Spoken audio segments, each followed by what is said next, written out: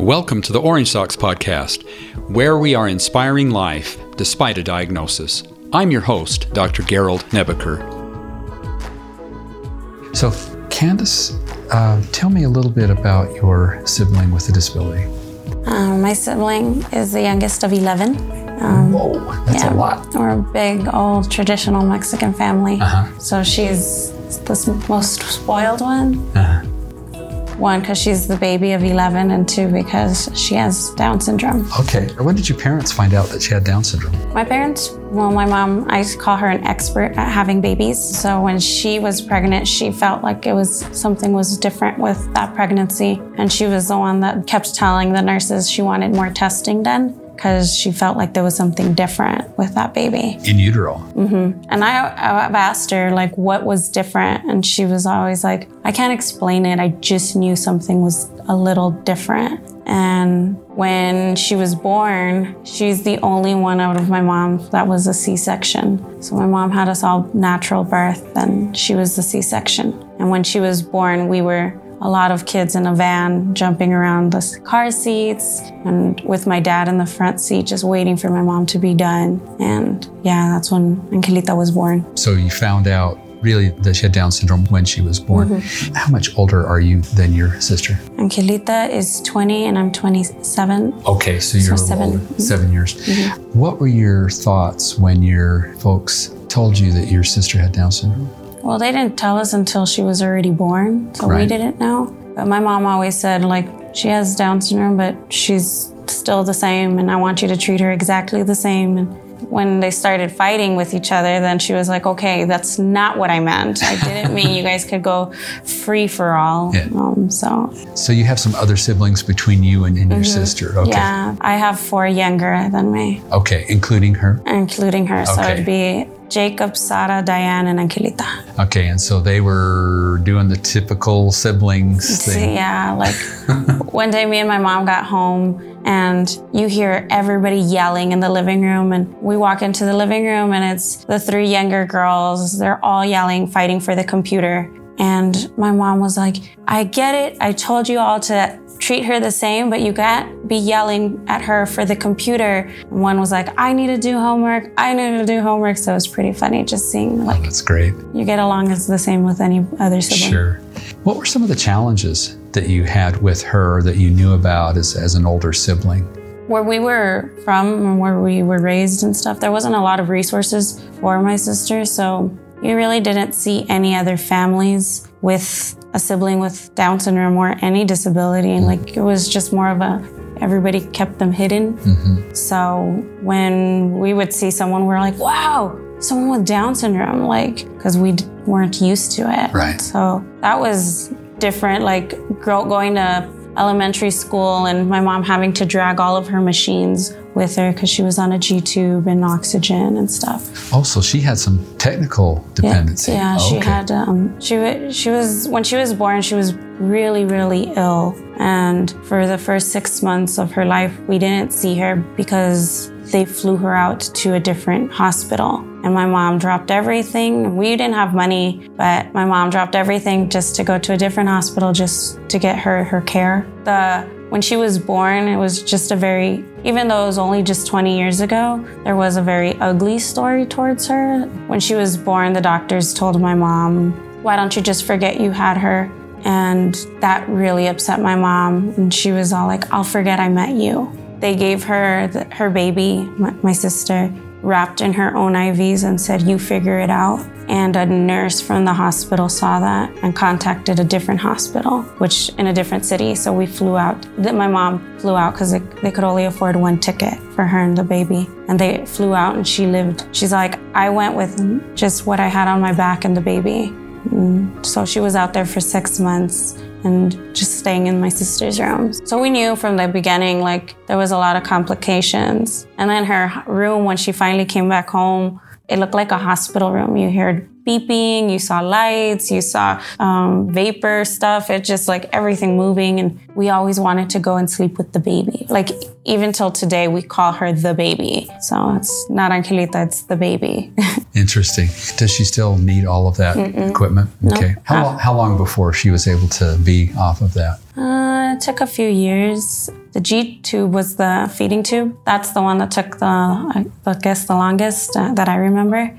And I remember she started yanking it out. And my mom was combing her hair one day in the bathroom and she yanked it out. My mom completely freaked out and she was just like, oh my God. And yeah, it was just her way of saying, I want to eat now. Like, I don't need this. So That's funny. now you would see her and she eats anything she wants.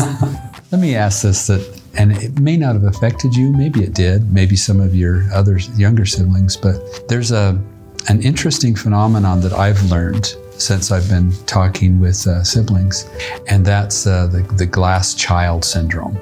And what that means is that the needs of the child with a disability are so great that the parents look right through the other children's needs to take care of that child with a disability, so thus they become a glass child. My parents just looked right through me because of all the acute needs of my sister in this case. Did any of that occur within your family, do you think? I don't feel it did. We came from such a big family. It was more of a buddy system. Oh. So we didn't have my mom wouldn't be super attentive of just one child because she had so many. Right. So, but it was just the buddy system, always pairing up and you had your buddy, and we didn't feel that neglect or the glass syndrome. Yeah, glass child. What did your friends think of your sister, or are you with a sister now with Down syndrome? What were some of their reactions?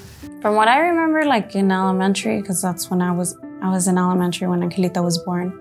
They just knew she was a little different, mainly because my mom would take us up to school, and when she would take Angelita out of the car, it was a whole process of taking machines and on a little, a thing with wheels, so she could wheel it behind her. So everybody grew to love her, and she just grew into the community.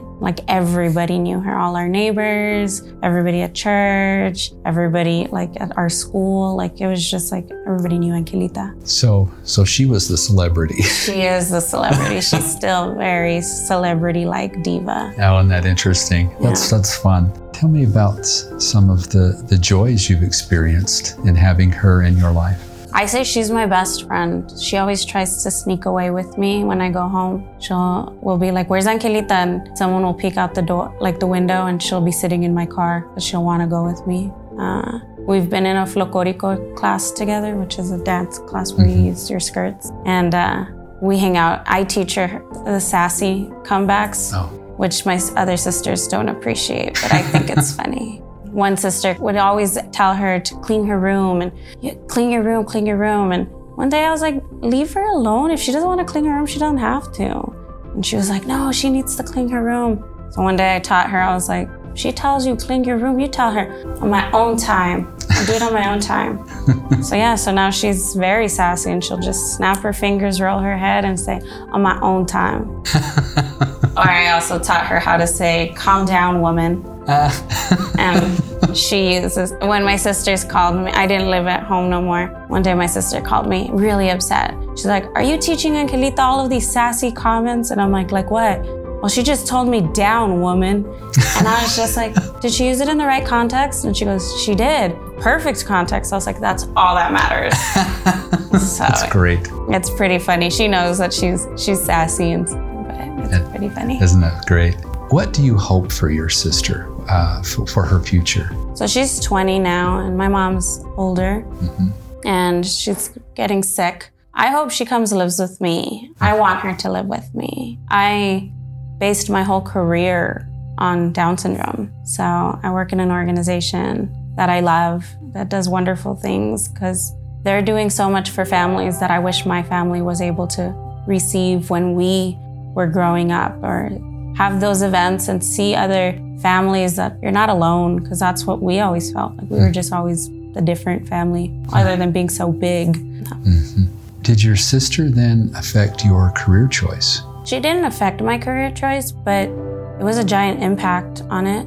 I moved out of state, and when I moved out of state, I wanted some belonging of home. I don't have family out here, and my connection was I want to volunteer, and that's how I started volunteering. And first thing that came to mind to volunteer and close to heart was Down syndrome. So I want to help out a family that has someone in their family. So if somebody came to you and said, hey, you know, my mom just had a baby with Down syndrome, you know, what advice would you give me?